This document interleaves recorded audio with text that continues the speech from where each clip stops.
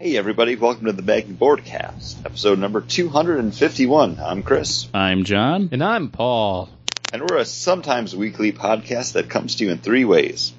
The first being The Week in Geek, bringing you the top geek stories of the past week. Next is the list, the books that we are looking forward to coming out March 11th, 2015.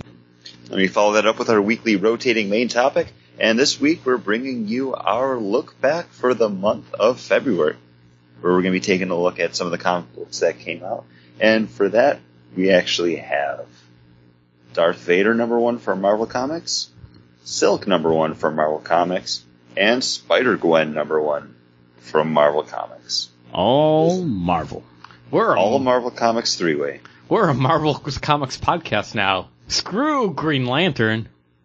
And I just want to say, for those of you wondering why there was no episode last week, that is completely 100% my fault.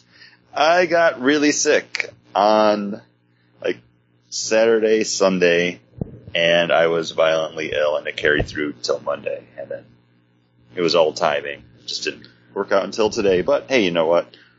But we'll keep spinning, guys. It wasn't Chris who canceled. We canceled because we were like, we should probably just let this guy just have the day to rest. You know? Yeah, but when you sent me the text saying hey, we're gonna cancel, I was also passed out asleep. Well, that was the other part that I was like, he might not just ever let us know that he's alive. That's basically what happened. He's probably passed out. I got 16 hours of sleep, and afterwards I was ready to drink. Hey! And what were you ready to drink? What is that beer that puts you back in the saddle? Well, what I got is a beer from New Holland Brewing here in Michigan, and this is their Night Tripper. It is an Imperial Stout, and I had this for the first time a week and a half ago, actually. There was a New Holland tap takeover at a local bar/restaurant, and this was one of the beers that they had there, and it was something I hadn't had before, so I was like, all right, give me one of those. And I absolutely loved it, and one of the reps was there, and I was talking to him about it, and he was like, well, we just started bottling it. You can get it in 4-packs now. And I was like, that sounds like something I would do. And I went into the store today, and they had it, so that was something that I did. Hey! You are not a liar. You weren't looking just to score a free t-shirt from the guy. You were I did get a honest. free t-shirt, except it was an extra large. Well, they know... Not wear that. They know their normal... Yeah, but you shrink everything. Well, I shrink everything, but I shrink it up. I never shrink it in. So, John, you have a t-shirt here waiting. Hey! Give it to your chubby friend. Make him feel very good about himself. Imperial Stout, 11.5% ABV. Really nice, very malty, a nice smoke on it. Not too heavy. No alcohol burn on it at all. Wow. It's basically everything you would want in an Imperial Stout. And I think these 4 bottles will go down very easy because I honestly don't even remember drinking the pint of it that I had when I was at the bar, because after you take a sip, you're like, wow, that was really good. There's no way this is 11.5%. So then you go back to it to be like, is it? No, it can't be. I'm going to take another sip just to check. And then you look and you're like, wow, it must be, because I don't remember a thing. Nice. Well, what are you guys drinking? Sounds good. We're drinking. It's really good. Hey, when you guys come up here, we're going to go to New Holland, so you can try it. I'm happy about that. I'm looking forward to it. It's 2 more weeks. Ooh, I'm all giddy. You sounded like it. Yeah. I believed it. And we're drinking, John and I, from Breckenridge, one of our favorite breweries. Well, one of my favorites. A brewery I enjoy. Yeah. I like Wake Up Dead. I enjoy their, what is vanilla it, Sawtooth? Oh, definitely their vanilla porter. Sawtooth and Wake Up the Dead are not Breckenridge. Those are Left Hand. Oh, I always get them confused. Left Hand I really like Left Hand then. Breckenridge, I like their vanilla porter. What is it, the 741 double IPA? 471. 471. The small batch IPAs are really good, but expensive for what it is. Yeah, vanilla, the vanilla stout. Vanilla porter. Vanilla porter, and then their autumn I always really like. Well, yeah. I brought it to the for the Oktoberfest, and you're like, "This isn't." It's their harvest ale, and I'm like, "What? This is a really good." Yeah. Paul, it's not an Oktoberfest. That's why you like it. Don't like Oktoberfest, and we know that now. This is their something different. This is a bomber. The first time I've ever picked up a bomber from Breckenridge, apparently. Yeah. I honestly didn't even know they had bombers. Yeah. I that's why I thought I liked them. I thought I was picking up left Breckenridge bombers, but I was picking up left-hand bombers. So. And I like the left hand so much more. Yeah. My left hand does not know what my right hand is doing. So. This is their Breckenridge's 72 Imperial Chocolate Cream Stout, barrel aged in whiskey barrels. Does it say whiskey barrels? Yes, on the back. On the back. I do not get any barrel taste, whiskey or malt beverage. Like Chris said, it sounded really good. How would I not pick this up? Yeah, it's everything that I should love. Yet I get no chocolate. It's syrupy. I don't even get a syrupiness. I mean, like, it itself tastes like, and it just tastes like a syrup. Like, it's thick, really coats your mouth. Okay. I was thinking that as not a Hershey chocolate syrup, just like syrupy, like a... See, I was thinking that was the cream part of the cream ale. Like, that's a cream stout kind of thing. But there's, like Chris, you were talking about how smoky and everything that you want from an Imperial Stout. Like, this is missing all that. This is missing everything. It's got just a hint of smoke. That's a letdown. Just a hint of this. And it's not even a hint of smoke. I mean, it's like wisp. If you had, like, coffee, and then you poured, like, you have, like, a sip left of coffee, and then you filled it up with chocolate milk. That's what this tastes like. You have a little bit of when you put it that way, it doesn't sound bad. But it's... All right, okay, you have a little bit. You have a sip of coffee, and you have a sip of chocolate milk. You put those together, and then fill the rest of the glass up with water. Oh, okay. Because you get a little bit of sweet that could be the chocolate.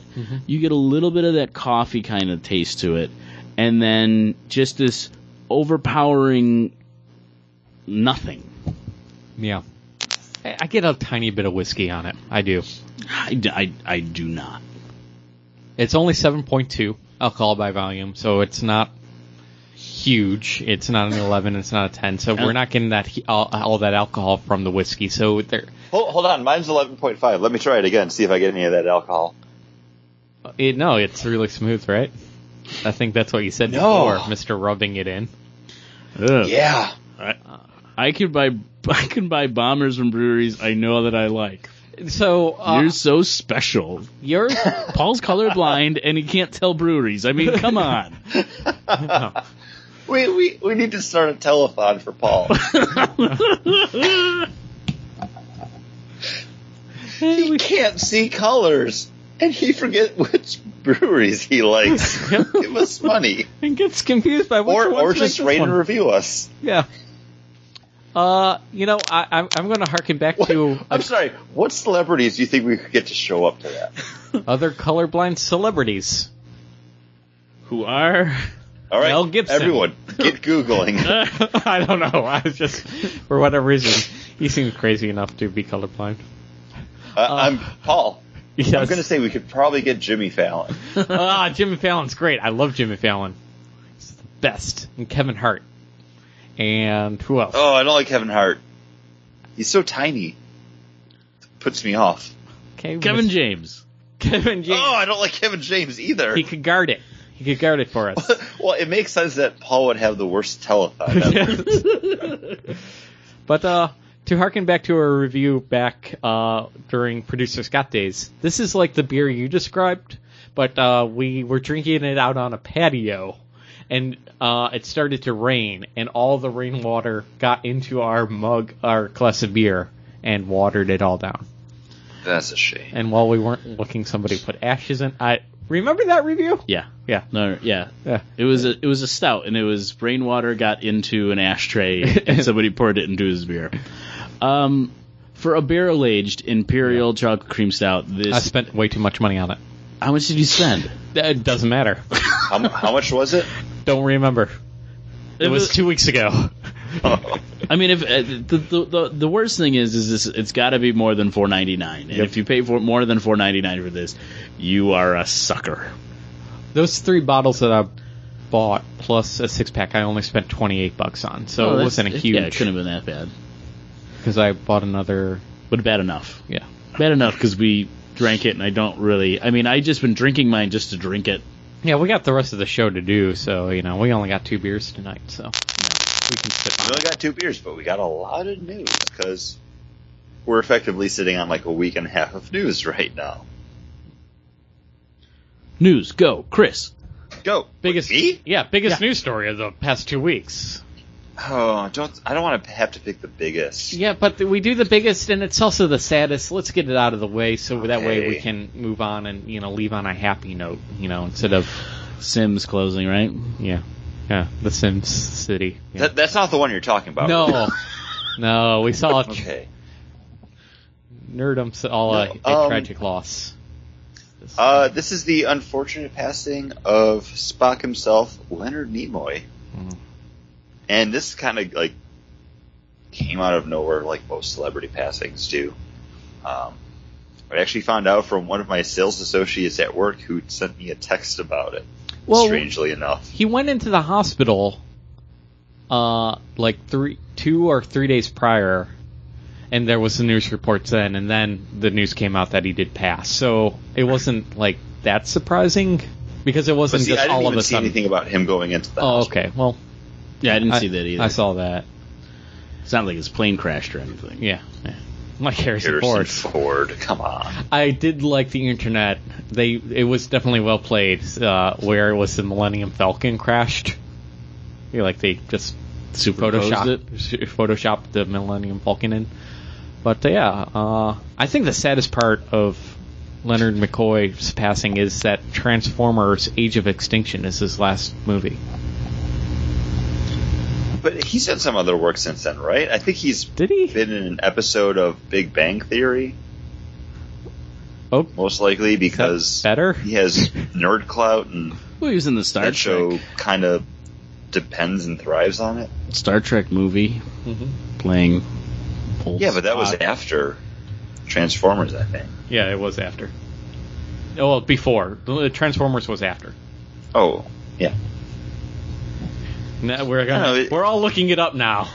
I'm not. It's sad though. I mean, Yeah, I mean, and he's it's one of those things like I didn't realize how old he was until I actually saw him in Star Trek in that cave, and I was like, oh wow, that's scary. That's life, man. You're right. But You're over right. on- Star Trek Into Darkness, he did have a cameo, and it was after Dark of the Moon, which was, and he also did Big Bang Theory. You are also Called right there. it. I don't know. I like to remember him in the better days, and I'm not even talking about like the original series. I'm talking about the Bilbo Baggins song, which I put up over on the Bagboard Facebook. Like as soon as I found out that he had passed, I was like, I need to listen to this song again. I mean, Bilbo Baggins, it's only 3 feet tall. I loved his work in actually the Civilization series. He was the He was in narrator. Civ? Yeah, he did for Civ 4. Like anytime any kind of you would build a great monument or find new technology, he was the narrator that he gave voice to it. And when man discovered fire, it was very. He has that kind of epic narration voice. Yeah, he's got a good voice for that stuff. That's actually kind of cool because the last Civ game that I played was 3.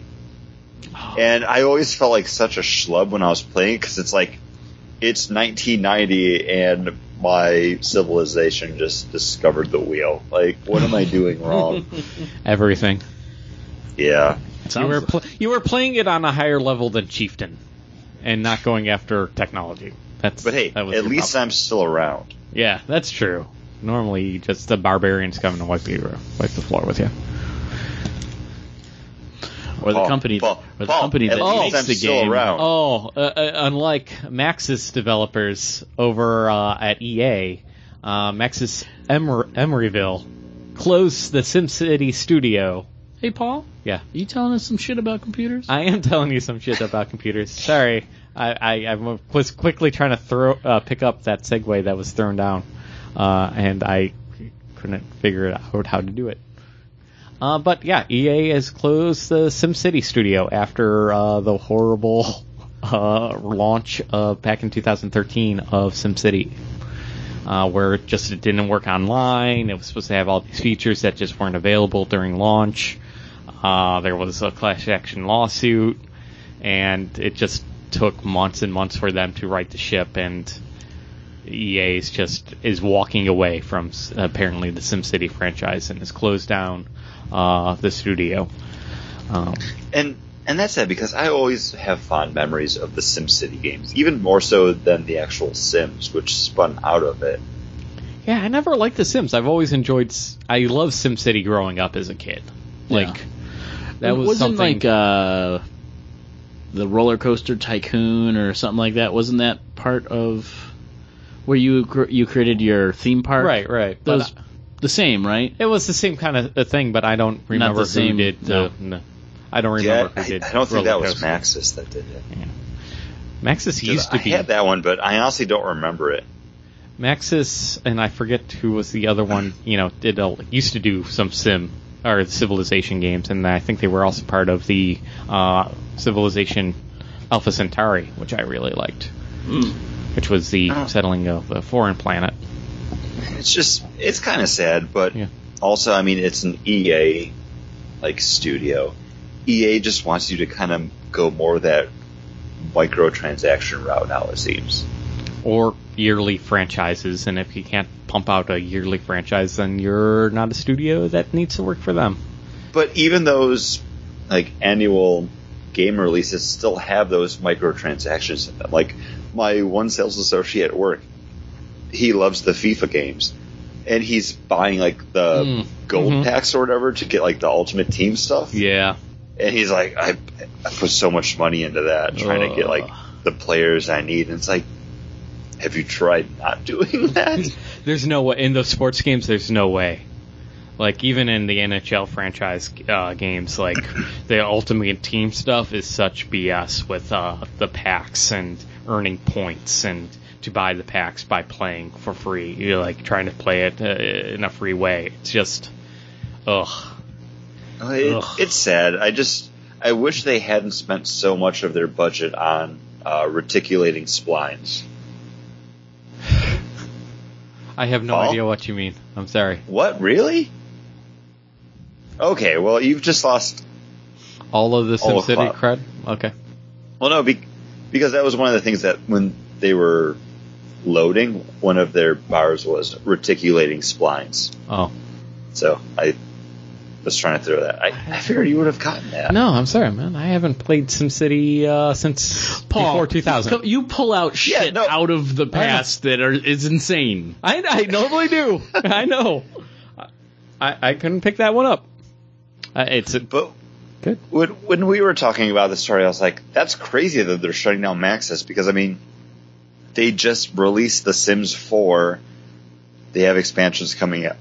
But that's a completely different studio, you said. It's a completely different team, and EA said that they will see Sims 4 DLC all have no impact from these layoffs.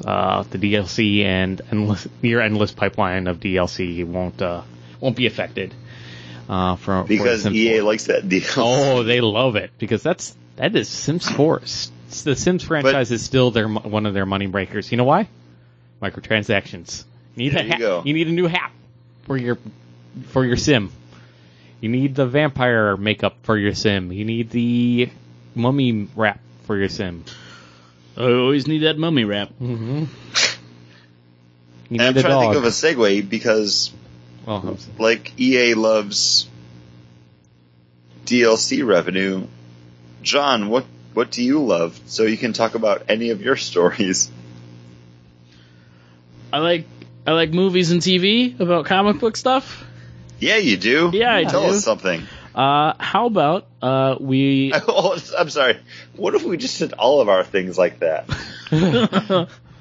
Talking Like- about DLC, Paul, you like to tell us stories about things. What is the story you would like to tell us about? Harmonix says that they're really working hard to make No, sure- I gave it to John first. Oh, okay. I'm sorry. I thought you were just was taking it just- away you from were- John. No. You were being shown like that's how we're going to do it from now on. But Oh. you didn't do it like me, so you don't get to talk about harmonics anymore. Okay. It's over. It's over. That's done. It's over. Never again. We're taking that away. But you know what might be starting up? What might start up? A third DC show over at the CW. And that is going to be a team up of The Atom, You have me in suspense. Firestorm. There's so much build up here. So much pause.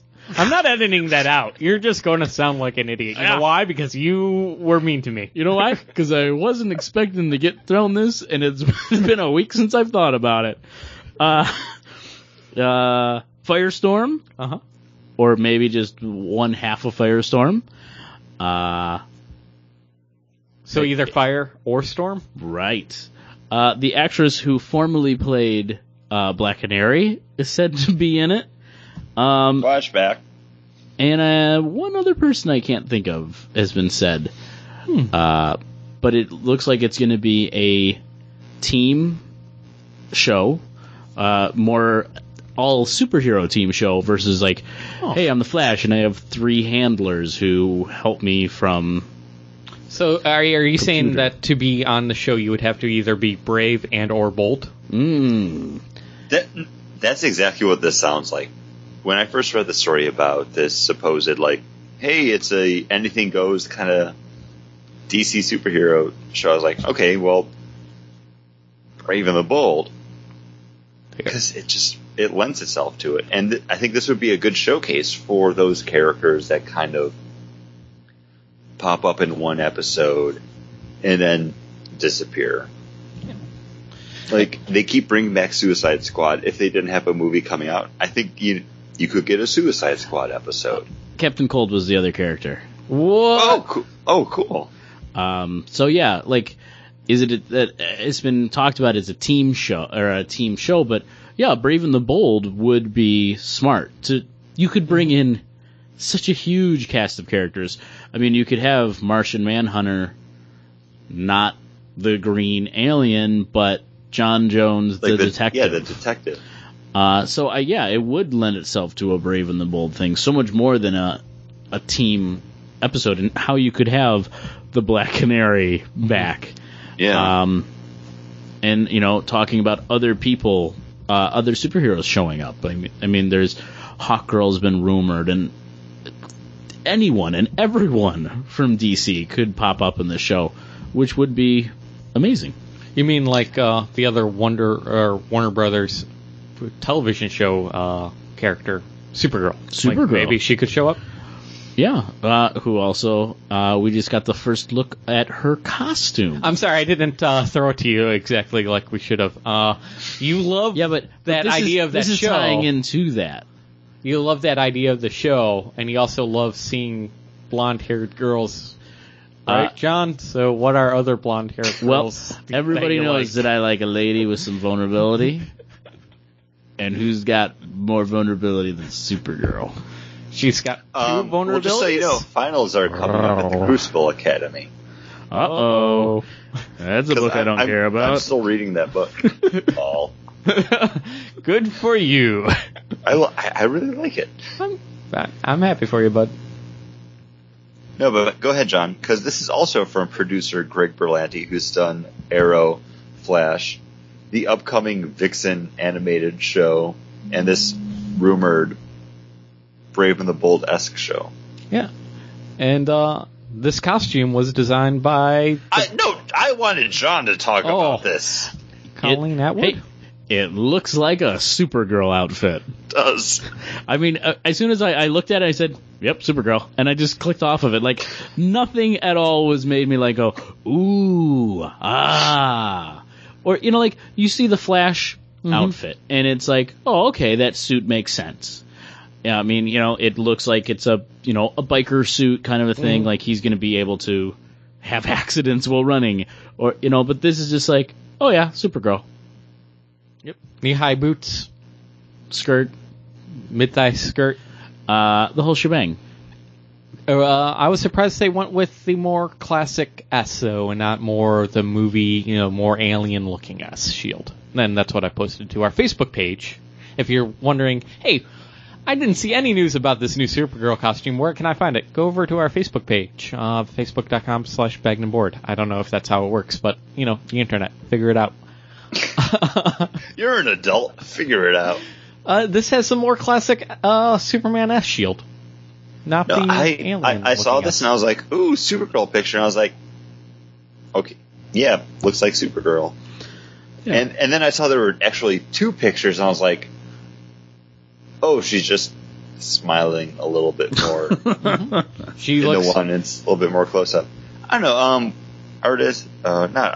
actress Melissa Benoist.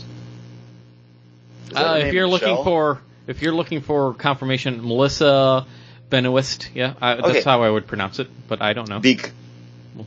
When we had the announcement of her actually being Supergirl, I didn't know who she was because I don't watch TV really. So this is the first actual look at her that I've had, and I was like, yeah, she looks like she could be Supergirl because she's kind of just that any girl. There's nothing really stand out about this character, and I think that's what's going to lend it to that Supergirl.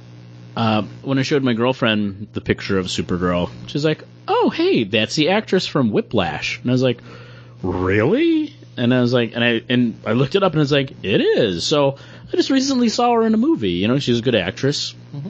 I mean, saying, okay, I just saw her in that role.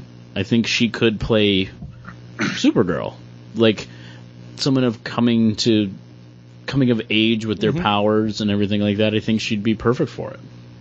And if she does have any sort of worries, at least they've cast other people in the series to give her a little bit of guidance. I mean, other people who have super fame, like Dean Cain, and the actress who played Supergirl in the 80s. The nameless actress. I don't think she didn't do much after that. No, but when I saw Dean Cain was cast to have a role in Supergirl, it's like one of those, okay, it's almost like they had that John Wesley Shipp who played the Flash in the 90s Flash show appearing as Barry's dad. Okay, it's that tip of the hat. Yeah. It makes sense. I really hope Dean Cain is appearing as Superman in the series. Oh, see, I was hoping that it was the new Martha and, oh my goodness, Jonathan Kent. I think if anything, maybe we'll get them as... I'm blanking out on Supergirl's parents' names. Like the L's on Krypton. Well, maybe we'll see them, because it hasn't been said, like, oh, they're going to be in, like, 8 episodes, or if they're just going to, like, pop up. They've been cast in the show. Mm-hmm. I don't know. I'd kind of like to see him appear as Superman again. I think that would be awesome. Yeah, and I mean... It would vindicate the man. I've been staying in semi-good shape for this. He will no longer be remembered as being the dude that shows up on that Ripley's Believe It or Not series, like... Hey, mummies are real. Did you know that? Here's a clip. He's the guy that reminds you that the rerun of Seinfeld is over and you can change the channel. Oh, he reminds me that he tried out for the Buffalo Bills and didn't make the cut. He was almost the quarterback. No. And by almost, I mean he tried out. He didn't try out for quarterback. He was a punter. Or was it? No. What are the kicking guys? I think What are the kicking guys? Paul, what? Punter or kicker? Special teams. Punter or kicker. Okay. I don't know why you're still making finger motions at me. I just like making kicking with my fingers. Did you hear Paul talk about Dean Cain's tight end? Can we get back to any of your Weekend Geeks at all from this point? No, pretty much not. No. Well, speaking about kicking, PAX kicked off on Friday. Oh, cool. Thanks, Paul. I hear that was a thing. That was a thing, and there was video game news that came out of it. And the one news story that really caught my attention, I posted over on Bag and Board's Facebook, and this is the announcement of the next Hearthstone adventure, Blackrock Mountain. Ooh, announced at PAX. That's yes, kinda cool. PAX East in Boston. Now, is this going to be a new cards or a new area to battle monsters in? Yes. Yes to both? Yes.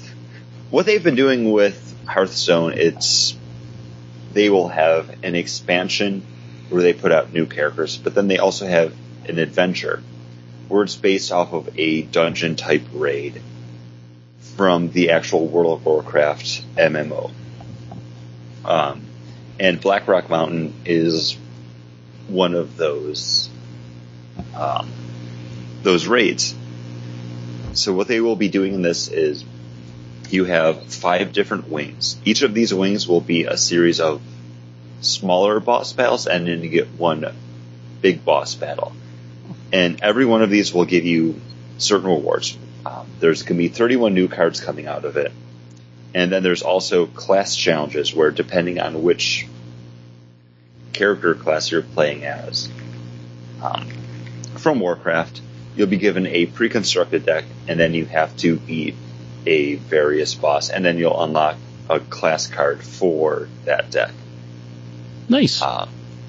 And I don't know, I've really gotten into Hearthstone. I like it a lot. I've been doing some arena stuff because I'm not that great at it, but I've been keeping up on ladder for the past 2 months now, so I can get rated in it. Oh, nice. So you've been getting those backs, those card backs? Yeah, and it's so I can get the card backs, and you need to place in at least rank 20 to get the card back, but I can get into usually about like rank 18 or 17. Whoa! Because that's the point where if you start losing, you start losing stars. Yeah. Oh, I'm a couple ranks past that point. Mm-hmm. But it's still a fun game, and so much of it is driven into that, like, okay, well, play to see how good you are against everyone else that plays. That I'm really excited now to actually partake in more of the adventure mode. Because when I started playing, they had already came out with the game itself, the Goblins vs. Gnomes expansion, and then the Curse of Naxxramas adventure. So I'm going to be here for, the first release of the next almost mini expansion. And I don't know, that makes me happy. Even though you have to pay to download the expansions now, 700 gold or like $20 will get you all of it. But good. Not too bad. Do you guys want to hear some interesting Dean Cain facts? Oh, I would love to. He was tried out for the Bills and was signed as a linebacker. He actually sent a NCAA record for the most interceptions in the season. He is 1/4 Japanese. Didn't know that. He is part Welsh, Japanese, French Canadian, and Irish. He dated Brooke Shields for 2 years. Who would date Brooke Shields besides a pirate? In high school, he played baseball with Charlie Sheen and Rob Lowe. They were on the same baseball team together. That's kind of crazy, actually. Isn't that crazy? Wild thing. So those are things that I learned about Dean Cain. Is that literally everything about Dean Cain that we didn't already talk about on the show? Pretty much. Good to know. And I'm still hoping he's Jonathan Kent. But Paul, you had some PAX news. Yeah, well, not quite PAX, but this was broke on Wednesday. Harmonix over in San Francisco used to be owned by Viacom, part of, I forget who? MTV Studios, yeah. Now they're on their own, but they are planning on launching Rock Band 4 by the end of 2015 for PlayStation 4 and Xbox One. They said they're announcing this way too early, but the story was kind of broke when a couple weeks back when Bloomberg said, heavily said that they had a source saying that they were working on it. So now they're trying to get in front of all the rumors. And what they're saying right now is why they didn't really want to announce anything is because there's so many question marks still in the air. Things that they want to have happen for them to release Rock Band 4 is they want to make sure that people that bought DLC packs, song packs for either Xbox 360 or PlayStation 3 can then move those songs onto their new console. And they say that they're pretty much have that locked down, but they won't be if you bought an Xbox 360 and then went to PlayStation 4, you might be out of luck there. But from, staying in the same console family, they're pretty sure you can get that they can get that worked out for you.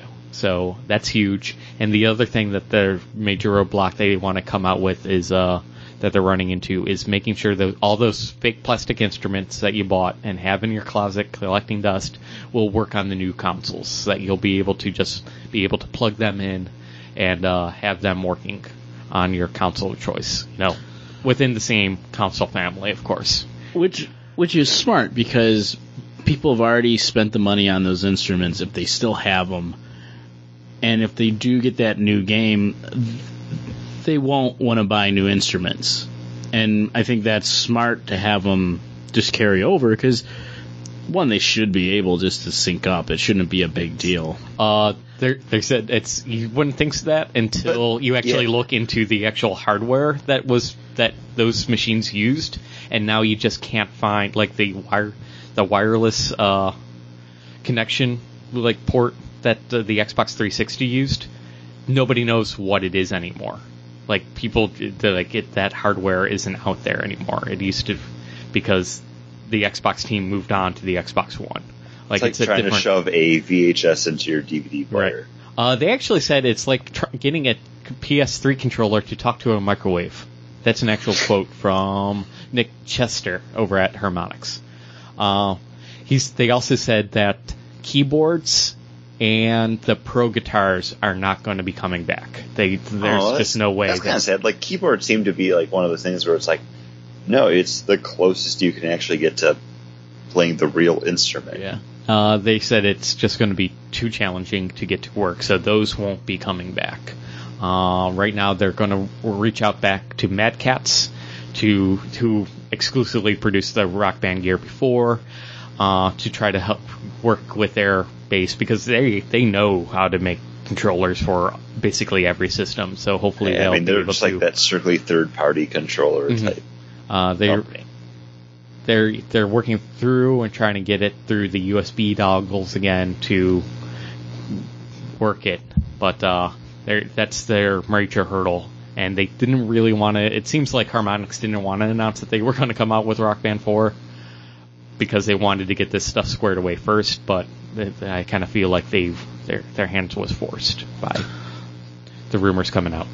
So, question to you guys is: men in your 30s who played this in your mid-20s, any interest? Oh, always. Nostalgia-based interest. Because, man, when we played, it was fun for that hour or two. But then, remembering that you would have to get it all set up again and, do all the work before the fun, you're that's a lot of work before the fun. Paul, you are the man who revels in the work before the fun. You enjoy the work more than you enjoy the fun. Probably. I've always been a big fan of the rhythm-based games, whether it's Guitar Hero, Rock Band. I've played a bunch of the other crappy dancing games. I don't know. I just like being able to listen to music and then play a video game during it. It's something that I didn't think would ever really go away, so I'm surprised that the big news of it making its return is an actual thing, because I feel like after the current gen consoles came out, it should still be around. You still should have been able to do a downloadable version of the game and then sync up your instruments to it to play it. Well, because it's such a big hallmark of like the video game culture now, because it's just like that casual game that anyone can sit down and play. You know, it's the Candy Crush for console games. Right, but right now we're still in only the hardcore gamer is going to go out and spend the $350 to $400 on these consoles. It's not I know that market saturation's getting close, especially for the PlayStation 4, but it's not quite there for the casual market to have a hook in it yet. And what's nice is to kind of get back to the question though, if I had the current gen systems, this is a game that I would pick up when it came out, because I do have fond memories of playing it with other people, or just, you know, sitting alone, like with my guitar controller, being like, oh, what songs are available now? Like, I'm going to play these. Oh, I'm going to buy this one. For me, who does love rhythm games and music, it's fun. It's something that I would put the money towards. What's nice is you won't need to put as much money towards it as you used to, because now that they're not part of a bigger company, they have also said that Rock Band 4 will be the Rock Band for this current generation. And we won't be coming out with a Rock Band 5, 6, 7, 8, or 9. It'll be basically Rock Band 4 will be the platform, and then you can buy the songs that you want, you know, from the marketplace.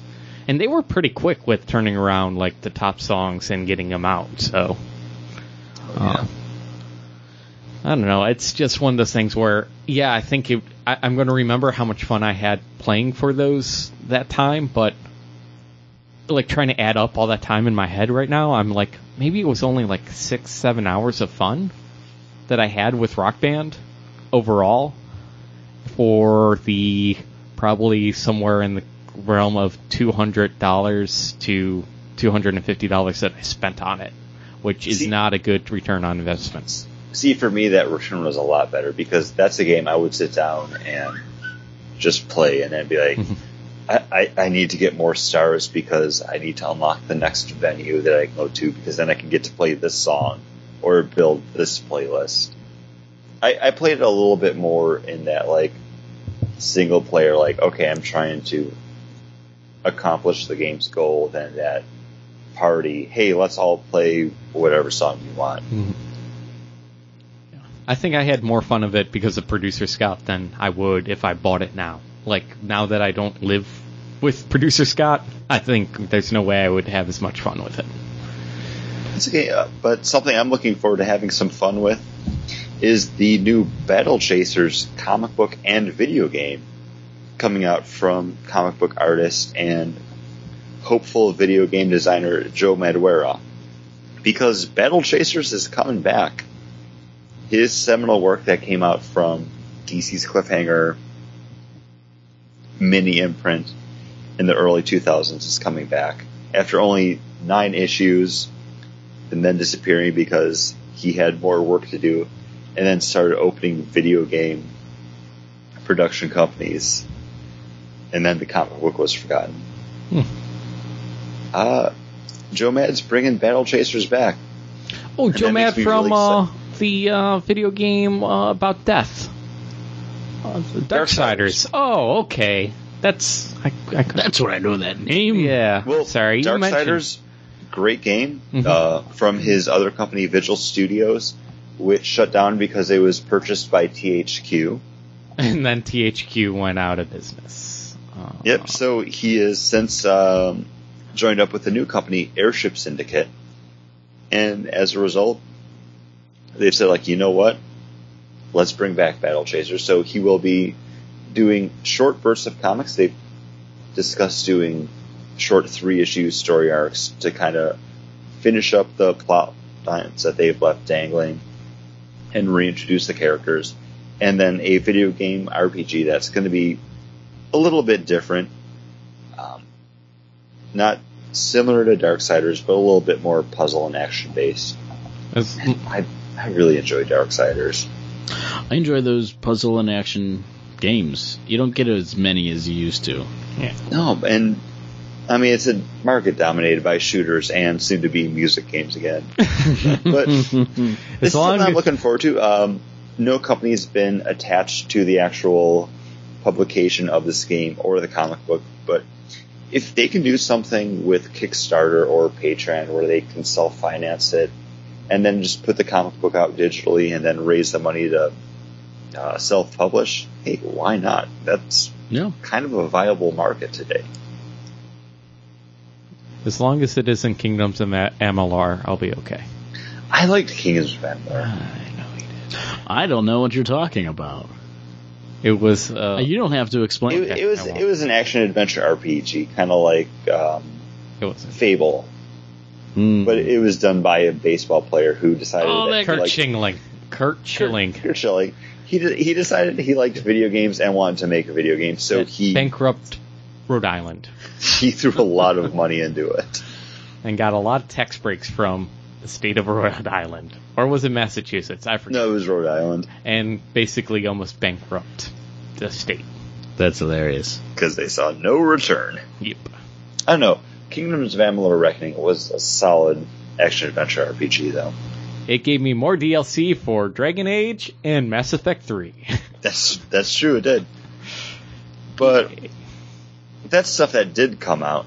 What are we looking forward to coming out? For our look back, we're going to be reviewing a lot of Marvel books this week. And next month, we'll have another Marvel book to review, and that's going to be Howard the Duck. But what are we doing, John? The list. You need to introduce. What books for which week?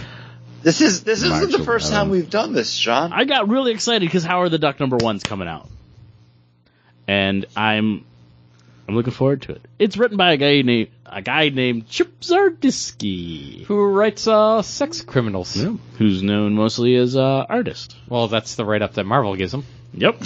Hot off the pages of the post-credit scene at the end of a popular movie, Howard the Duck is back. I clap. You just read the solicitation. Yes, he is. Paul does it all the time. That's what I do. Paul does it for everything that he's reviewing. Yep. I mean, I thought that was a clever thing that they wrote there. But Marvel's always very good with their solicitation stuff, though. But I've enjoyed Howard the Duck ever since the movie Howard the Duck. When I watched that as a little kid, I always enjoyed it. I like Paul clapping every time I say Howard the Duck.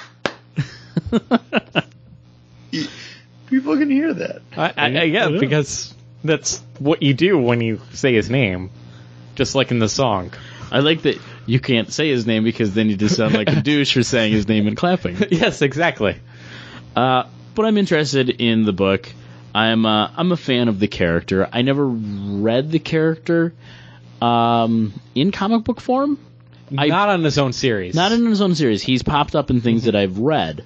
Often with Silver Surfer. But I am looking forward to this new #1. No, this is actually something that I'm looking forward to as well. It was originally going to be my pick until you snaked it. I remembered when Paul was talking about computer shit that I hadn't picked a book this week. No. And this was the first one that it came up looking on previews that I was like, all right, this is the one I'm interested in. No, it's something completely different from anything else coming out. Not just for Marvel, but on the stands. Because he's going to be a private investigator, but this is him interacting with the rest of the Marvel Universe. No, you guys shut your mouth with this being completely different. Because I've heard this sorry premise. We didn't read like She-Hulk and other shit. Paul. No, I remember the exact same premise with a great series called X Factor. No, Paul, private investigators. No. X Factor. You know this from a great series called Madrox. Yes. X Factor. No, not the same book. No, remember when I kept on saying this is going to get back to when it was good? That's when I was talking about it because it's not the same series. Yeah, it's not the same series. No, X Factor up until M Day was that series.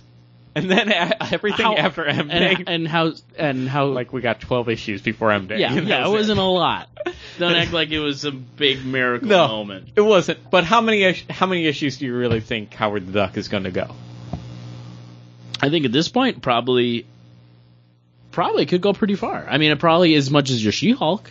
Okay, so, I think if it gets more than 12, I'll be surprised. I think it does stand the chance to get at least that far because it's going to be that different type of Marvel book. And I think the over-under is 80. Whether he's a bankable character or not, Howard the Duck definitely is a fan favorite. Like, people lost their shit about him being in a post-credit scene to a movie that people didn't think they were going to care about. I think this book could have legs, and attached to those legs, crazy little web duck feet. Well played, sir. But Paul, I think it's safe to assume you're not looking forward to Howard the Duck. No, it was on my short Where's your list. You didn't say it, John, so I didn't need to. That's not true. You clapped What when are I you said looking it. forward to, Paul? I'm looking forward to Action Comics number 40 because it's going to be a one-off Bizarro issue. Oh. And sometimes, I kind of enjoy that just Bizarro zaniness. Yeah, Fun. You enjoy Bizarro. I enjoy Bizarro. Yeah. And it's written and drawn by Aaron Cooter. I don't know who that guy is, really. He's only done really Superman books, like fill-in kind of stuff. So, so for a fill-in, it'll be fun. It'll be fun. Or even if it isn't, then I'm talking in Bizarro, so it works. There you go, because it could or couldn't be. Yeah, exactly. Yeah. So no matter what, maybe I'm speaking correctly, or maybe I'm speaking Bizarro. It'll be fun. Chris, what are you picking up, buddy? Well, a book I know will be fun is Ant-Man number 3 from over at Marvel Comics. Written by Nick Spencer, art by Ramon Rosanas. This is Ant-Man going face-to-face with the Taskmaster, who is going to be, or could be, his archenemy because they fought a bunch of times before. I'm also reading the solicitation stuff. I couldn't tell. Really enjoyed, I couldn't tell. What? I couldn't tell that you were. It's okay, because I told you. Thank you. I've really enjoyed the first 2 issues of Ant-Man.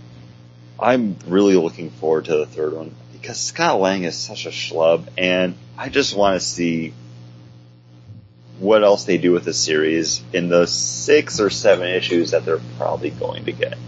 I don't think this will be a Howard the Duck length because Ant-Man could...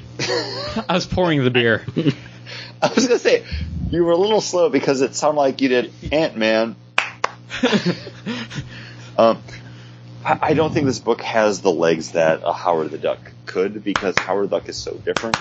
And that different take on a... Doing it for my own amusement It's the now. joy that you get out of doing it, Paul. It's okay because it still brought me joy. The different take on a Marvel, like, Avengers family superhero is something that's kind of becoming a little bit more commonplace now. Mm-hmm. That I hope this book goes on for a while because I will continue to read it. I just don't know if it will. But I will enjoy it for as long as it does. Yeah, I think it's definitely a book that it should have legs because of how it treats the character. It's going to be one of those things that if are people enjoying or are people there to follow this character along on his journey. And I think that's one of the biggest things about it. But it's a great series. I really enjoy it. I think they captured that character perfectly to give you what it is. And it's the heart and soul of that guy is that book. And that's, it's such and a his fun daughter book is too, really though. what drives him. And it's just like the sense of fun, though. Yeah, definitely. Paul, you want to direct us and point us? Well, what's fun is reading comic books, whether they come out this week or on Valentine's Day. Right, John? That's right. So, the Bagging Boardcast proudly presents a dramatic reading from Harley Quinn, Valentine's Day Special, issue number 1, page 1, panel 1. I'm queen of the world! Miss, please. How original. And that was a Magnum Broadcast dramatic reading from Harley Quinn, Valentine's Day Special, Episode 1, Issue 1. Episode 1? Yeah. Issue 1? Episode Issue 1. Episode 1, Issue 1. A New Hope. And there's no hope for this beer. Yeah. I remember having this and really liking it. I remember having this and really liking it. Maybe. What is it? Something that I had And too? this is Stone's Smoked Porter. Do you think Breckenridge was so vanilla bad bean. it's ruined this beer? It might. No. This is Stone's Smoked Porter with vanilla bean. A porter with vanilla beans. It's. The problem I have with Stone's just regular smoked porter is it's just that smoky. I mean, we've talked about we've had probably like a half-hour conversation about this beer when we drank it on the podcast, and it's just like a sausage smoky smokedness, A meaty smoke, not just the smoke. And then you have this vanilla that it almost doesn't feel like it goes with the smokiness. No. Because you get that smoke right up front, and then you get a little bit of the vanilla on the back end. Right. And you're like, oh, the vanilla's not bad, but then you still have that meaty smoke in your mouth. And the two don't... No, they don't mix. They don't mix. They don't go together. They don't blend. They don't... I had previously given this like a 3.5, 4-star on Untappd, and I dropped it down to a 3. Because, I mean, it's not a bad beer, but it's not like just a good drinking beer. It's almost as if the flavor somehow separated, from being in the bottle. Because I think I remember having this at one of our favorite establishments, Pizza Plant, and the smoke and the vanilla working together really well. No, and maybe, in this maybe bottle, because it was colder. It's smoke up front, vanilla in the back, and it's just definitely not working freely and together. It's got a nice nose. There's though. no harmony to this beer. It's got that nice smoky, but vanilla-y nose, but the flavors don't work together for whatever reason. They're not. No. I don't want to recommend it because I feel like it's not. If you like Stone's smoked porter, but Stone's smoked porter is $4 cheaper than this. Like their smoked porter is $6.99, and I think this was $10.99. Woof. So that's not a good trade-off because I remember having fonder thoughts of it from what you guys just described. Okay, how about it says drink fresh, and this is the 2014 release. Well, does it have the actual bottle by date? Oh, but it's the winter of 2014, so it's going in. So yeah, it came out winter of 2014. It's only been a few months. Enjoy by 3/31. 3/31. Yeah, so you're still... So you're close to that. We're close to that expiration. You're close to it, but Stone is known by their enjoy by dates. They have a whole line of beer that says enjoy by this date. Yeah. So you should be within that prime real estate for that vanilla right now. Yeah, I was very unhappy when I took my first sip. I was so excited for this beer too. I was like, oh, the last beer was a letdown. Well, at least I got this vanilla porter that I know I like coming up, and we can talk about it, and it'll be good. And now it's not. Well, you can always try combining those two beers, Paul. No. We got stoned. Yeah. There's some of the vanilla porter. I'm gonna pour it in mine. Okay, go right ahead. Chris, what are you drinking? My next beer is... Wow us with your awesome New Holland beer that you love. Your beers are so much good. better. I talked to the rep. He gave me a t-shirt that was too big for me. Because I'm slender and sexy. My name is Chris. It would have been funny if you just said, I'm slender and sexy. My name's Paul. Like that would have been funnier. You just pointed out I lost some weight. Oh, talking up Chris and how great he is with his great beer, that he lives in Beer City, But USA. It, blah, blah, blah. it was such a backhanded. Is it better? It's a little better. I don't know. John mixed the But two. It's better. This is coming from one of our favorite breweries. This is Founders, and this is their 2015 Blushing Monk. Oh! I just recently had that. I have a bottle aging in my cellar. I was going to say, this is something that's readily available now, and this is a Belgian ale that's been fermented with pure raspberries. And while they say it's a Belgian ale, this is just a small step and jump from like a lambic. You get a lot of raspberry sweetness on it, and then at the end they're like, okay, I can kind of get where it's a Belgian. You got those nice bubbles on the back, little bit of herby sweet. It's all covered by the raspberry though. 9.2 ABV. It's very pleasant. Definitely a sipper, not because it's a medium to high ABV, but because of that raspberry sweetness that you get off of it. This is something that I had at the brewery for the first time maybe a week and a half ago, and I enjoyed it. It was a great dessert beer, so I bought it just to have as something to talk about.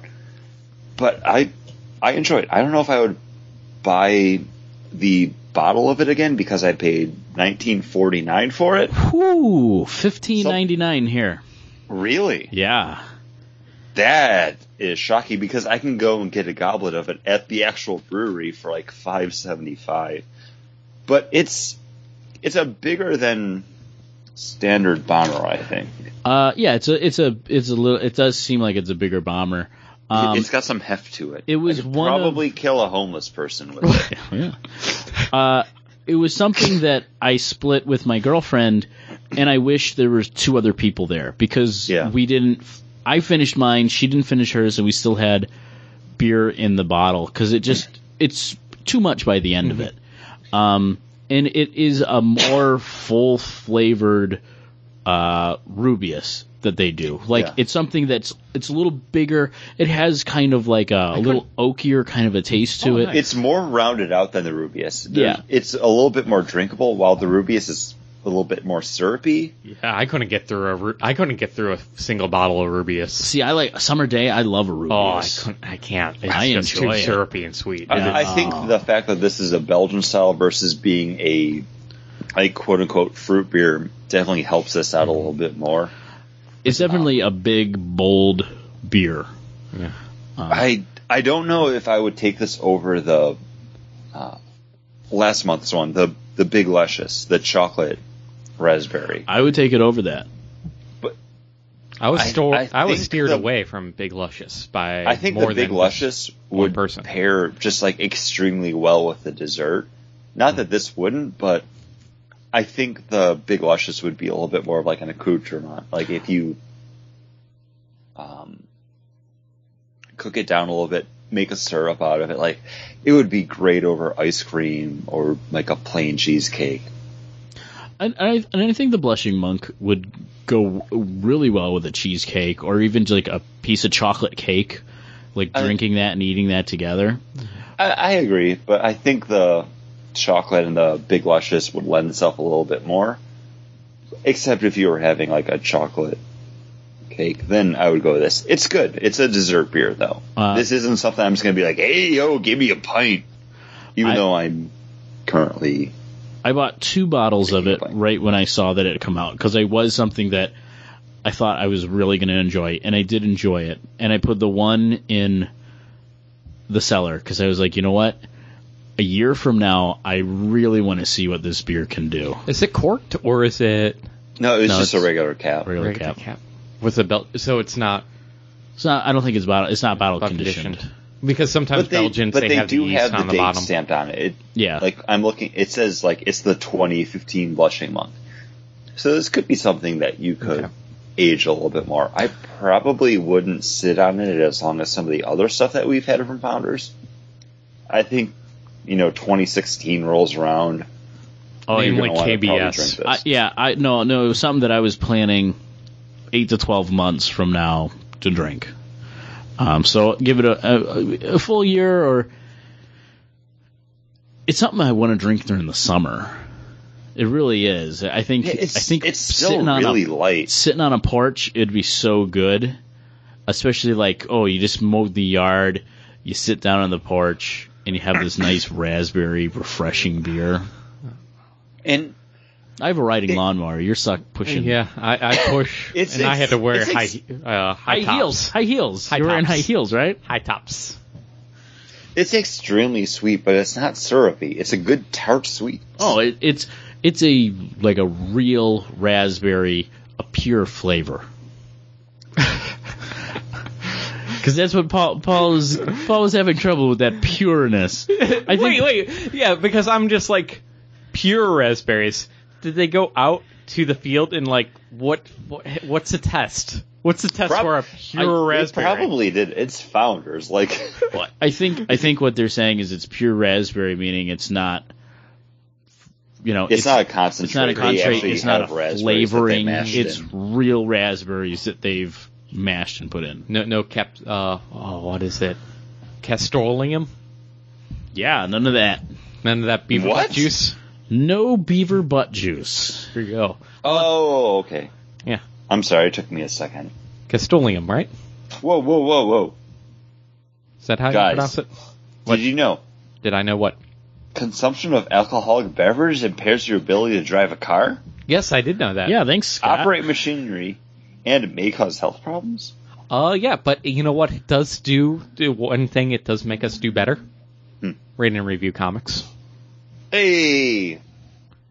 And that'll bring us right into our main topic. This week we're doing our monthly series, our monthly look back, and we're looking at some of the number ones that came out from Marvel comic books last month in February.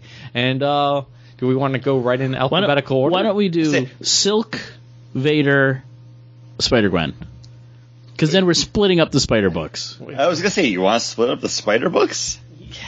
Yeah, because then it seems like we're just massive talk about Spider books. Well, like we ever cared about that before when we would review 3 Green Lantern books in a row. Or talk about Batman Eternal and then Batman. And then Court of the Owls. And then... then Batgirl. And then Grayson. Yeah. Yeah. Okay. No, it's okay. Like I'm up for doing whatever. So do you want to do it that way? This is one of those things we didn't talk about at the beginning of the show. Yeah, we talked about so much other stupid stuff. Month and a half of episodes.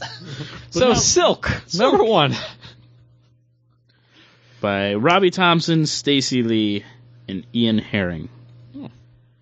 Do you want me to take this because it was my baby? Yeah, go for it, buddy. All right.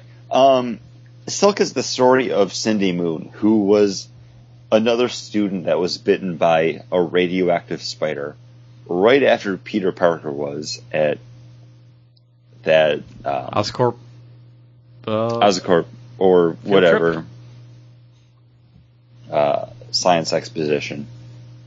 Not exposition. Come on, Chris. You're getting blushing monked. I think you're getting Dark I'm finally Moon feeling or that whatever. Night Tripper. Yeah. Night Tripped up. Silk is a character that came onto my radar during the Spideyverse event, which I really enjoyed, but she popped up before that in Dan Slott's Amazing Spider-Man. And this is a girl that was bit by the same radioactive spider as Peter Parker, and as such, they kind of have an attraction to each other and the same powers. Only difference in their stories is after she got her abilities, she was stashed away in a bunker by Ezekiel, who you may know from Amazing Spider-Man, as the person that brought the spider totems to Peter Parker's knowledge. But now we're getting her in her own book. And this is more Batgirl than any other book at this point, because you're seeing this character with that kind of like more pastel-y, lo-fi artwork. And this is her finding who she is, because I think at this point she was brought in as the side character, that you know her basic backstory, but now they're going to be exploring it a little bit more. I'm confused by her age. We should talk about what happens in the book, since, we never do that, and we really should. Well, okay, this is her fighting against a villain known as Dragonclaw. And then her flashing back to her family life. Mm-hmm. And then hitting those points that Parker never would. Like, she goes to, like, Jameson, he's like, what? I love it! Let's follow it.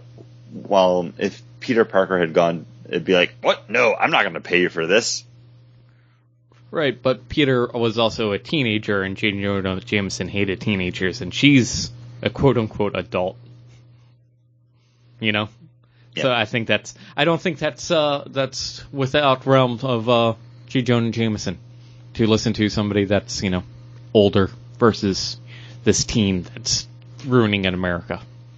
Plus, she didn't argue with him about this, this wasn't what I was trying to say. She just went with it. Mm-hmm. Yeah, she was like, okay.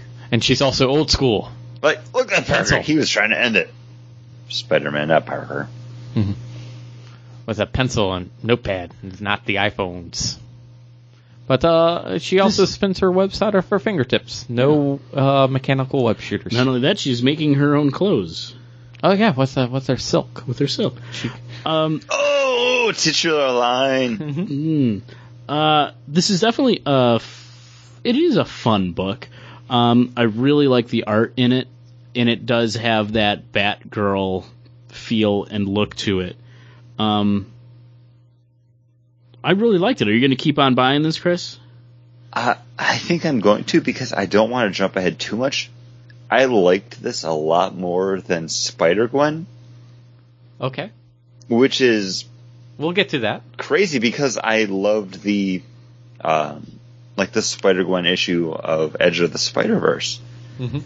I don't know, there's just something about this book that really sold me, and it could be that, her on that personal mission to discover who she is and her bigger part in the Marvel Universe. In her finding out her... I'm guessing we just had her introduced and shoehorned in. Mm-hmm.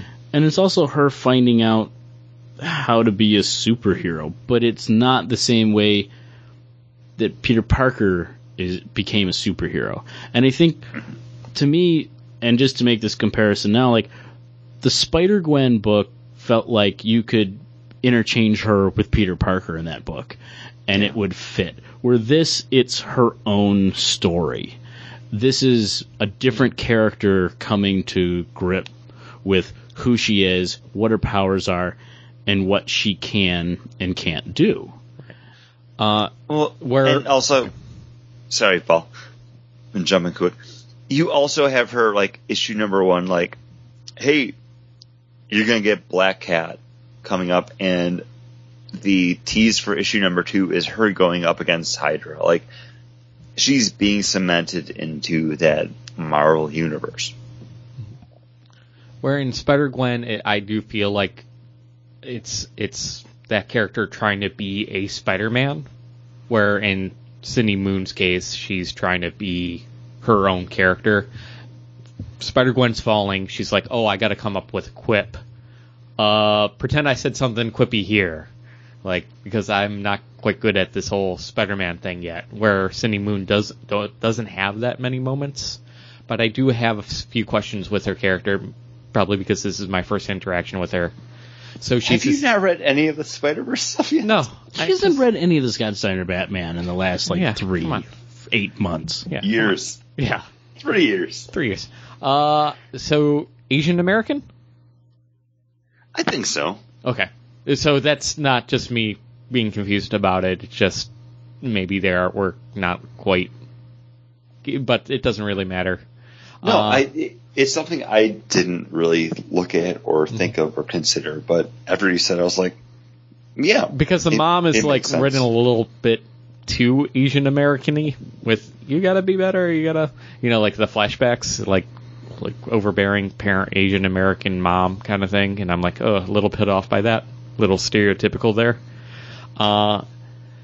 Same age as Peter Parker. I'm kind of looking forward to a little bit more, like, relationship between her and her brother at that point. Yeah, yeah. That's what really kind of sold it on me, was that family dynamic was all just her and her brother. I'm loving it. It reminds me of old Batman, Paul Dini, the villain here, the Fixer. But his name's not the Fixer. For the outfitter, what's his name? The Repairman. The Repairman.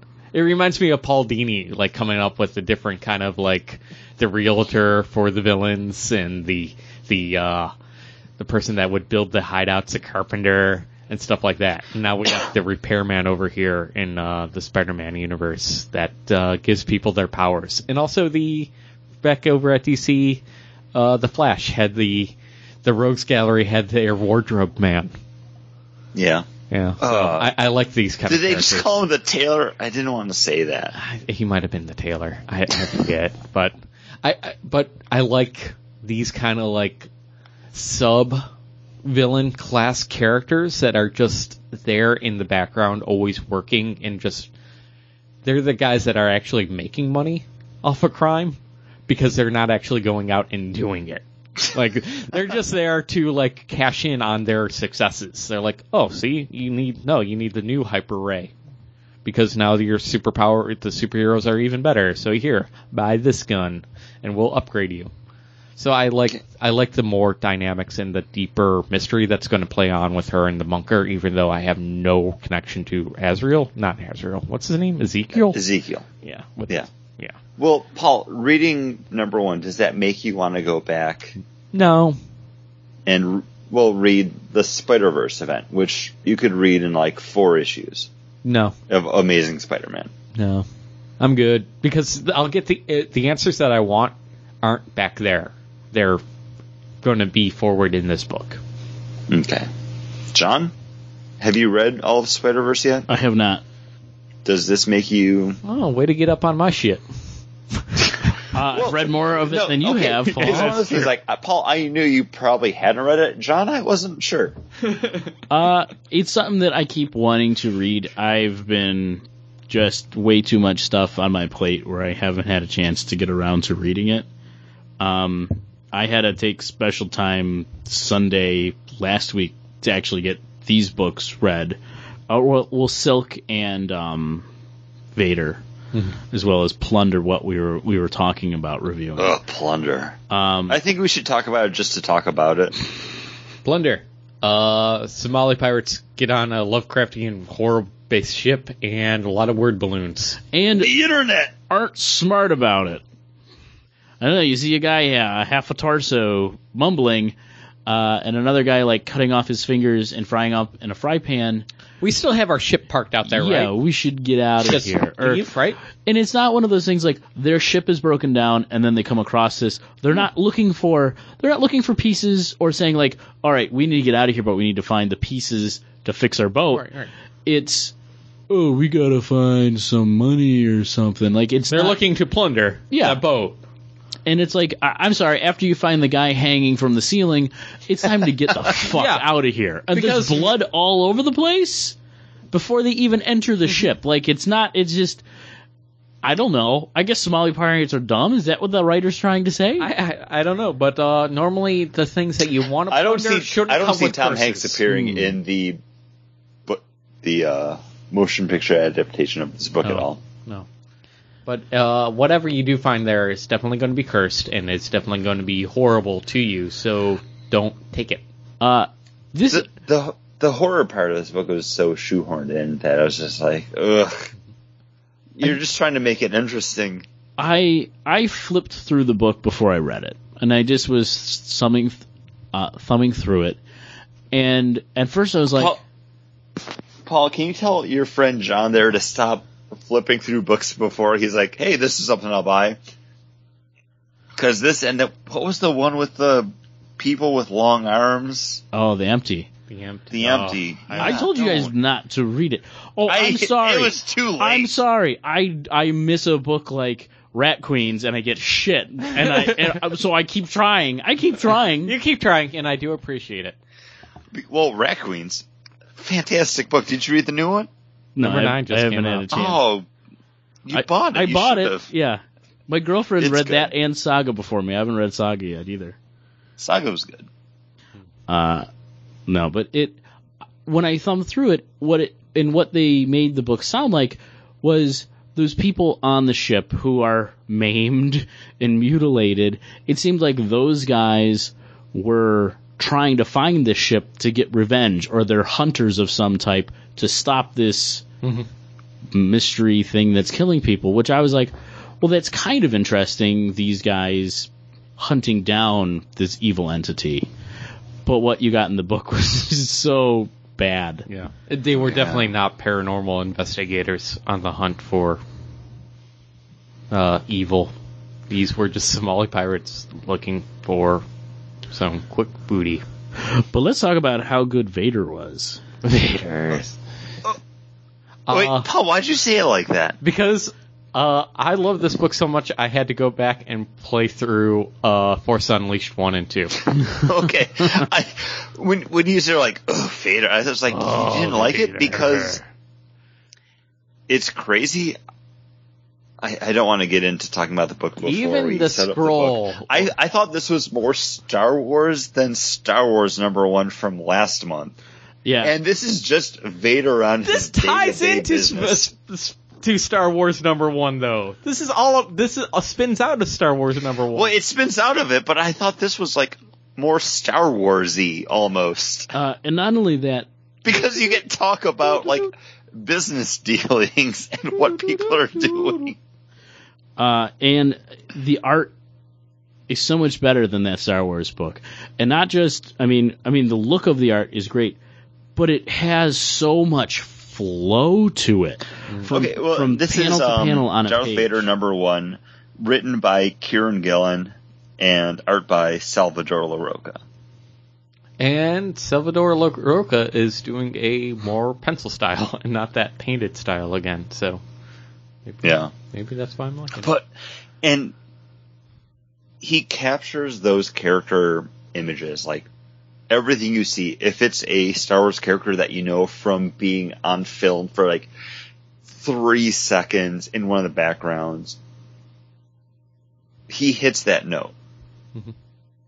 But there's still enough life to those characters that they don't just seem stiff and posed. Like my big complaint from the John Cassidy art in Jason Aaron's Star Wars #1 on our last issue.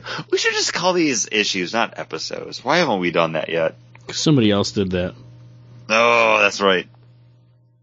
But yeah, The art, Darth Vader #1. the art has such a great flow to it, from like panel to panel. Like you feel the motion of everything going on between like From Vader doing the hokey pokey in front of... Okay, from Vader pointing, that's what I thought brought a lot of life to it, is because you get Vader standing in front of the like Rancor gate, and Jabba like watching him just to be like, is he gonna step on it? I want to hit this button. Vader puts his right foot in, and then he puts his right foot out. And then Jabba says, "Oh, you know what this is all about." Wait, no, Yeah. John, can you do the Vader or the Jabba voice? No. You did so well in the dramatic reading. He says to watch your step around me or something. No, I want to hear John say it. Oh, you do the watch your step around me. That was You're Paul. not John. You're not John. I tried to confuse you. Tried and failed. I tried to Jedi mind trick you. You must be a Hutt. No, I just know your voices. Anyways, this was a lot of fun. This was it's Vader like one step behind the Emperor, and it's so sad. He's middle management Vader. He's just trying to get ahead in the Galactic Empire, and he just can't because when he takes initiative, he fails, and then he's called out on it, and then he takes it out on his the people that are lower than him, and then eventually he gets his comeuppance by having to serve underneath one of them. So there we go. It's going to be until episode 7 until he gets his own Super Star Destroyer. So That's Yeah, that but- climb. there's a lot of time. It is a good In book. comic books. And then when he's got like the Dark Wookiee and Boba Fett working for him, Yeah. I'm sorry, Boba Fett. baby Boba feet. Fett. Where? And this is so just like, it's a day in the life of Vader. Like, in the actual Star Wars trilogy, you see Vader, like, when he's being like, no disintegrations. Like, you see him at the cool points, Bring them to me. Yeah, this and is it turns out, like, it's just like, no, here's what I'm gonna, was it Monday? What do I need to do? Okay, go talk to Jabba the Hutt, and just fucking take apart the whole palace? Okay. And when he force chokes Jabba, come on. That was cool. And the thing that got me about that point is, like, at that juncture, he's standing in the middle of the gate where Jabba wants him the whole time. And he's like, nope, I'm in charge. It's so cool. It's so Darth Vader, and we haven't gotten this since the original trilogy, because everything you see in the prequels is just crappy. And then you, Force at the Unleashed, end, you get this a basically lot. get Vader on his worst day at work. Getting chewed out by his boss. Like, that's terrible. It's like, Kinda no, demoted. here's this guy that I'm putting in charge of this project instead of you. Yep. It happens in Force Unleashed a lot. It does. I don't know, maybe I didn't notice it as much as I should have in Force Unleashed, because at that point you're playing as Starkiller. But in an actual Vader book, when you see it, it's kind of demeaning. Yeah. Yeah. Just like him getting like the performance review almost from the Emperor. Like, So, let's see you here. fucked up. Don't do it. Space station we took 18 years to build. You let blow up. Says here you weren't on the ship. Only survivor. That moon base around Yavin 4 for the rebels still active. Now they've gone into hiding. Nobody knows where they are. Your tracking device failed us there. And it also says here the guy that blew it up you had on a destroyer with you, and he got away. And you're like, no, whatever. You can go. Yeah, just go. Vader and, doesn't say, "Don't shoot." I killed another one of those Jedis you hate. Obi-Wan Kenobi. Remember him? Pain in the ass. Remember my old mentor? Remember him? No. He doesn't even stand up for himself and say, "Yeah, I was busy killing that Jedi." Well, it's because he's too busy sticking his tongue out, right? Through that behind the mask. Remember Order 626 or whatever the freaking order number that was? I was following that order. Order still. 66. Oh, Order 66. 626 was Stitch from Lilo and Stitch. Oh, okay. I was following your order there, Emperor Palpatine. I mean Sinistar or whatever. Ugh. Prequels. Prequels. Well, the prequels have some cool stuff. Like, Paul, did you get to read number 2? No, not yet. Okay. Wait. Maybe. No. I don't remember. Nope. I enjoyed Darth Vader number 1 a lot more than I did Star Wars number 1. If I was going to stay on a Star Wars book, and I haven't read Leia yet, but I definitely am planning on staying on Vader. Vader is a book that I will continue to buy. Star Wars would be a book that I would continue to read if Paul keeps buying it. I really enjoyed what I picked up as the Brian Woods Star Wars because it was more about I think we all enjoyed that Brian Wood one. Because it was more about them being pilots, and this is more about them being the swashbuckling, adventure people. They're not rebel pilots here. A little bit of a Spoiler? Sneak peek to this month's look back. I think you might like Princess Leia #1 then. Oh, cool. But Vader #1, I was just so in awe of like what it was that I was like, how come Jason Aaron couldn't do this in Star Wars? Because he was busy doing the Tatooine, not Tatooine, what's the Moonbase of Endor attack again? I haven't read any more of the Star Wars book. I don't know, Paul, you were buying that one, right? Yes. And I will continue to buy it. Did you get #2? I think I did, but I haven't read it yet. Okay. I might need to. If I don't, then if I haven't, then I will buy it. So don't. But until honestly, Vader is a book that I will continue to buy, and Leia is one that I will continue to buy as well. Sneak peek. And check us out next week, Bagging Board listeners, because I'll say the same thing. This is now we can go into a book that we were all excited about coming out of the book that Chris picked up from Spider-Verse, the anthology, The Edge of the Spider-Verse. The Edge of the Spider-Verse, the Spider-Gwen. Yeah, and this is Spider-Gwen #1, written by Jason Latour, art by Robbie Rodriguez, and this is the telling of Spider-Woman. They never give her name in the actual book because she's only on the title as Spider-Gwen. Mm-hmm. But this is Gwen Stacy, who has stepped into the Spider-Man role after the death of Peter Parker. It's very much a role reversal. She was bit instead of Peter. Mm-hmm. She was bit by the radioactive spider. And this is her dealing with all the crap instead of Peter Parker, with her father being the captain of the police. And just everything. And this was the real standout book in the Edge of the Spider-Verse miniseries for me, and I think us. Oh, yeah. Much better than the Hostess Fruit Pie edition. I don't know, I really like that one. But this was something that we all wanted more of, and Marvel acquiesced to the Bagging Board's pleas, and they decided to make this an ongoing series. But I don't know, I didn't enjoy this as much as I did that one shot.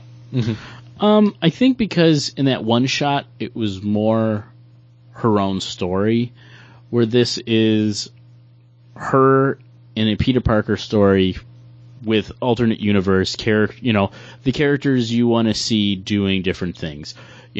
Foggy Nelson is police officer. Frank Castle is he a police officer or is he a DA? I thought he was like the DA, district attorney, kind of like Harvey Dent. I don't know. They never really kind of said. I just kind of figured that. Yeah. I always figured it's kind of one of those like moments where he just shows up, almost like we had with Daredevil in the Gerard Way story, where it's just like, oh, this character exists in this universe still too. Like, okay, I'll buy it. I mean, DA or a lieutenant underneath the captain, something like that. Frank Castle is a captain of the police. Which I kind of enjoy that little, story hit quick. And then Ben Grimm as a police officer. One tough guy from Yancey Street. I mean, those things are some of the charm of this book. I still really like the art. I enjoyed this book, and I was going to tell you, Chris, I'll continue buying Spider-Gwen if you continue to buy Silk.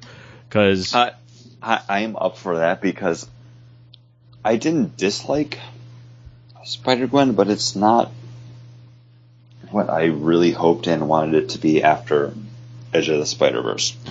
It just feels like this is the alternate version of Spider-Man, Peter Parker Spider-Man. And I want more. I don't want her to be like, oh, I need to make a quip here because that's what Spider-Men do. I want her to, be more like Silk and just figure out her own way. It's a difference between Silk, which it is her own story, and then Spider-Gwen, which is an alternate Spider-Man story, and this does feel so Spider-Man-y, and it's.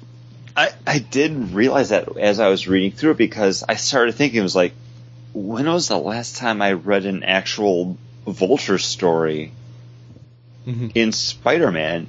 And the last time I remember buying a Vulture issue was an issue of Amazing Spider-Man when I would sleep overnight at my aunt's house, and then I would ride my bike to the comic book store in the village of Hamburg and take whatever change I had like scrummied together and be like, I want to buy this issue.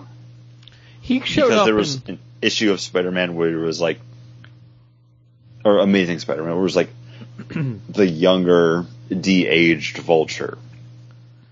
That's the last time I remember reading a Vulture book. I know I've seen him in other stuff. Yeah, in the Superior Spider-Man, he showed up because Octavian beat the crap out of him. Oh, but there was it was like a gang of Vultures. Yeah, they were like kids. Well, but it was still and that's why Octavian snapped, because he was using kids. Yeah, and Tomes was there because that's who he found and beat the living crap out of.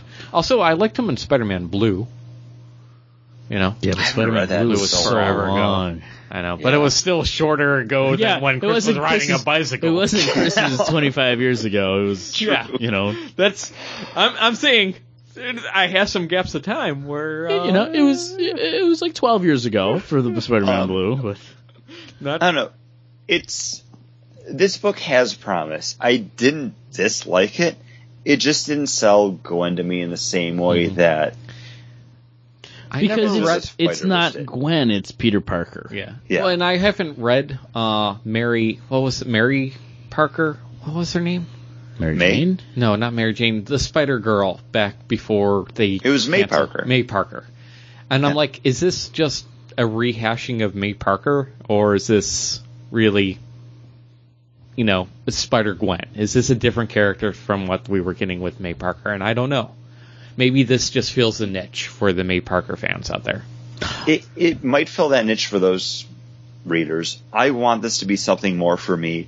And it's so close to what I want it to be.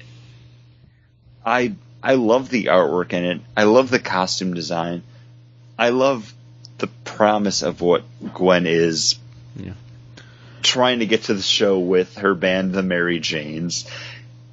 It's so Peter Parker, though.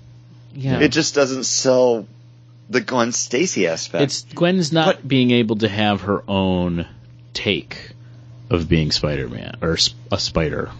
Mm-hmm. And I think so close. Where they can diverge really is having her have a relationship with her father. That's going to be the huge difference. Moment that I have, the first issue is her skirting that though. Right, and they skirted here again. Edge of Spider-Verse, they squirt it. They're like, "Sorry, Dad, I have to save you." And then in this issue, she's like, "The reason you put on the badge is because if you don't, somebody else that shouldn't will." It's the same with me in in this mask. This mask is my badge. And if they develop and drive home that relationship, where she's like, where Captain Stacy, I'm forgetting his first name. It's Captain. Horatio Magellan. That's another. Sure. That's Captain Crunch's first name. First and second and middle name. If he's takes her on the wing and okay, no, if you're going to do this, you're going to do it the cop way. That'll be very interesting to me. It'll be almost like House of M Spider-Man, where he was basically a cop. I think this book has a lot of promise, and I think it does. And John, if tomorrow you call me or text me and say you know what, I don't think I'm going to go buy Spider-Gwen. I would. I bought the first issue. It's something that I would pursue for at least the next 2 issues to check out before I'm eh. And see, I felt the same way about you, with Silk. I was already on board for buying Spider-Gwen, and then I read Silk, and I was like, kind of want to continue reading that. So with you getting Silk, me getting this, it definitely feels like it works out. Oh my goodness! You know what this sounds like, guys? We need to do a power ranking of Spider-Man books right now. Sounds like a power ranking. Well, Power ranking between two girls. I'm buying most of them, so Yeah, I'll continue doing that. No, with what are other Spider-Man? Are Paul, you're not reading any. I'm not of reading them. any Why? books. So why would we power rank? Yeah, well, there's two. I don't know. There's two. Okay. Is there a third? There's There's probably a few. There's I gonna just be- know how about we I'm buying wait? Amazing Spider-Man. Okay. I'm buying Spider-Gwen, and I'm buying Silk. Okay. Well, could you power rank? Well, all how three? about I had we to wait? keep, Why don't we wait till the new Spider-Woman book comes out, where she's got her new outfit, and then in issue 5? and then we power rank. okay, Those which three. I have bought, but I haven't read yet. So yeah, Okay. I'm okay with this next Yeah. week when we do, or next month Okay. when we have to talk about Spider-Woman. That makes more sense. All right. All right. All right. All right. If you Wow, want to power, so power rankings of this week's books or month's books. Sorry, I'm really flummy. Vader, Silk, Spider-Woman, or Spider-Gwen, and then somewhere back there is Plunder. I don't know. I left it out. Not on the list. I think I would do the same as Paul. I don't want to say this. Well, then don't agree with me, and everybody can. You're going to say Silk Vader then Gwen. No, you're going. I was going to say I agree with Paul. Oh, See, Paul, mark it. Put it on the calendar. 251. Paul. 251. 251. I don't want to Everyone agree agrees with with 251. Paul. Everyone agrees with Paul. And there you have your episode title. And you know what? That would make a great title for a rating and review over on the iTunes. We live and die by those ratings and reviews. They really do help people find the show. More than that, if you want to help grow the show and be part of the community, tell your friends about it and join us on the internet everywhere we are. Like, where else can they find us on the internet, Chris, other than iTunes? Well, they can find us over on Facebook. We're Bagged and Board. They can find us on Twitter. We're Bagged and Board. They can find us on Tumblr. We're Bagged and Board. They can find us on Instagram. Wait, Instagram's different than Tumblr? No, we're Bagged and Board. Oh. Or they can email us at contact@baggedandboardcast.com. And Or that- individually at Chris, John, or Paul at baggedandboardcast.com. Until next week, keep agreeing with me. It makes me feel good. Well, I'm gonna jump in a little bit because we've talked about having more content over at the site baggedandboard.com. And my girlfriend, friend of the show, Lexi, has just written an article. They'll be up within the next day. She just needs to write a conclusion to it. And it's going to be talking about her foray into comic book television shows with Agents of S.H.I.E.L.D., Arrow, and Flash. Nice. As someone who hasn't read comic books. Looking forward to reading that. Yeah, as was I. And what's that website again? That's baggedandboardcast, or baggedandboard.com or baggedandboardcast.com if you want to just hear the show. Yeah.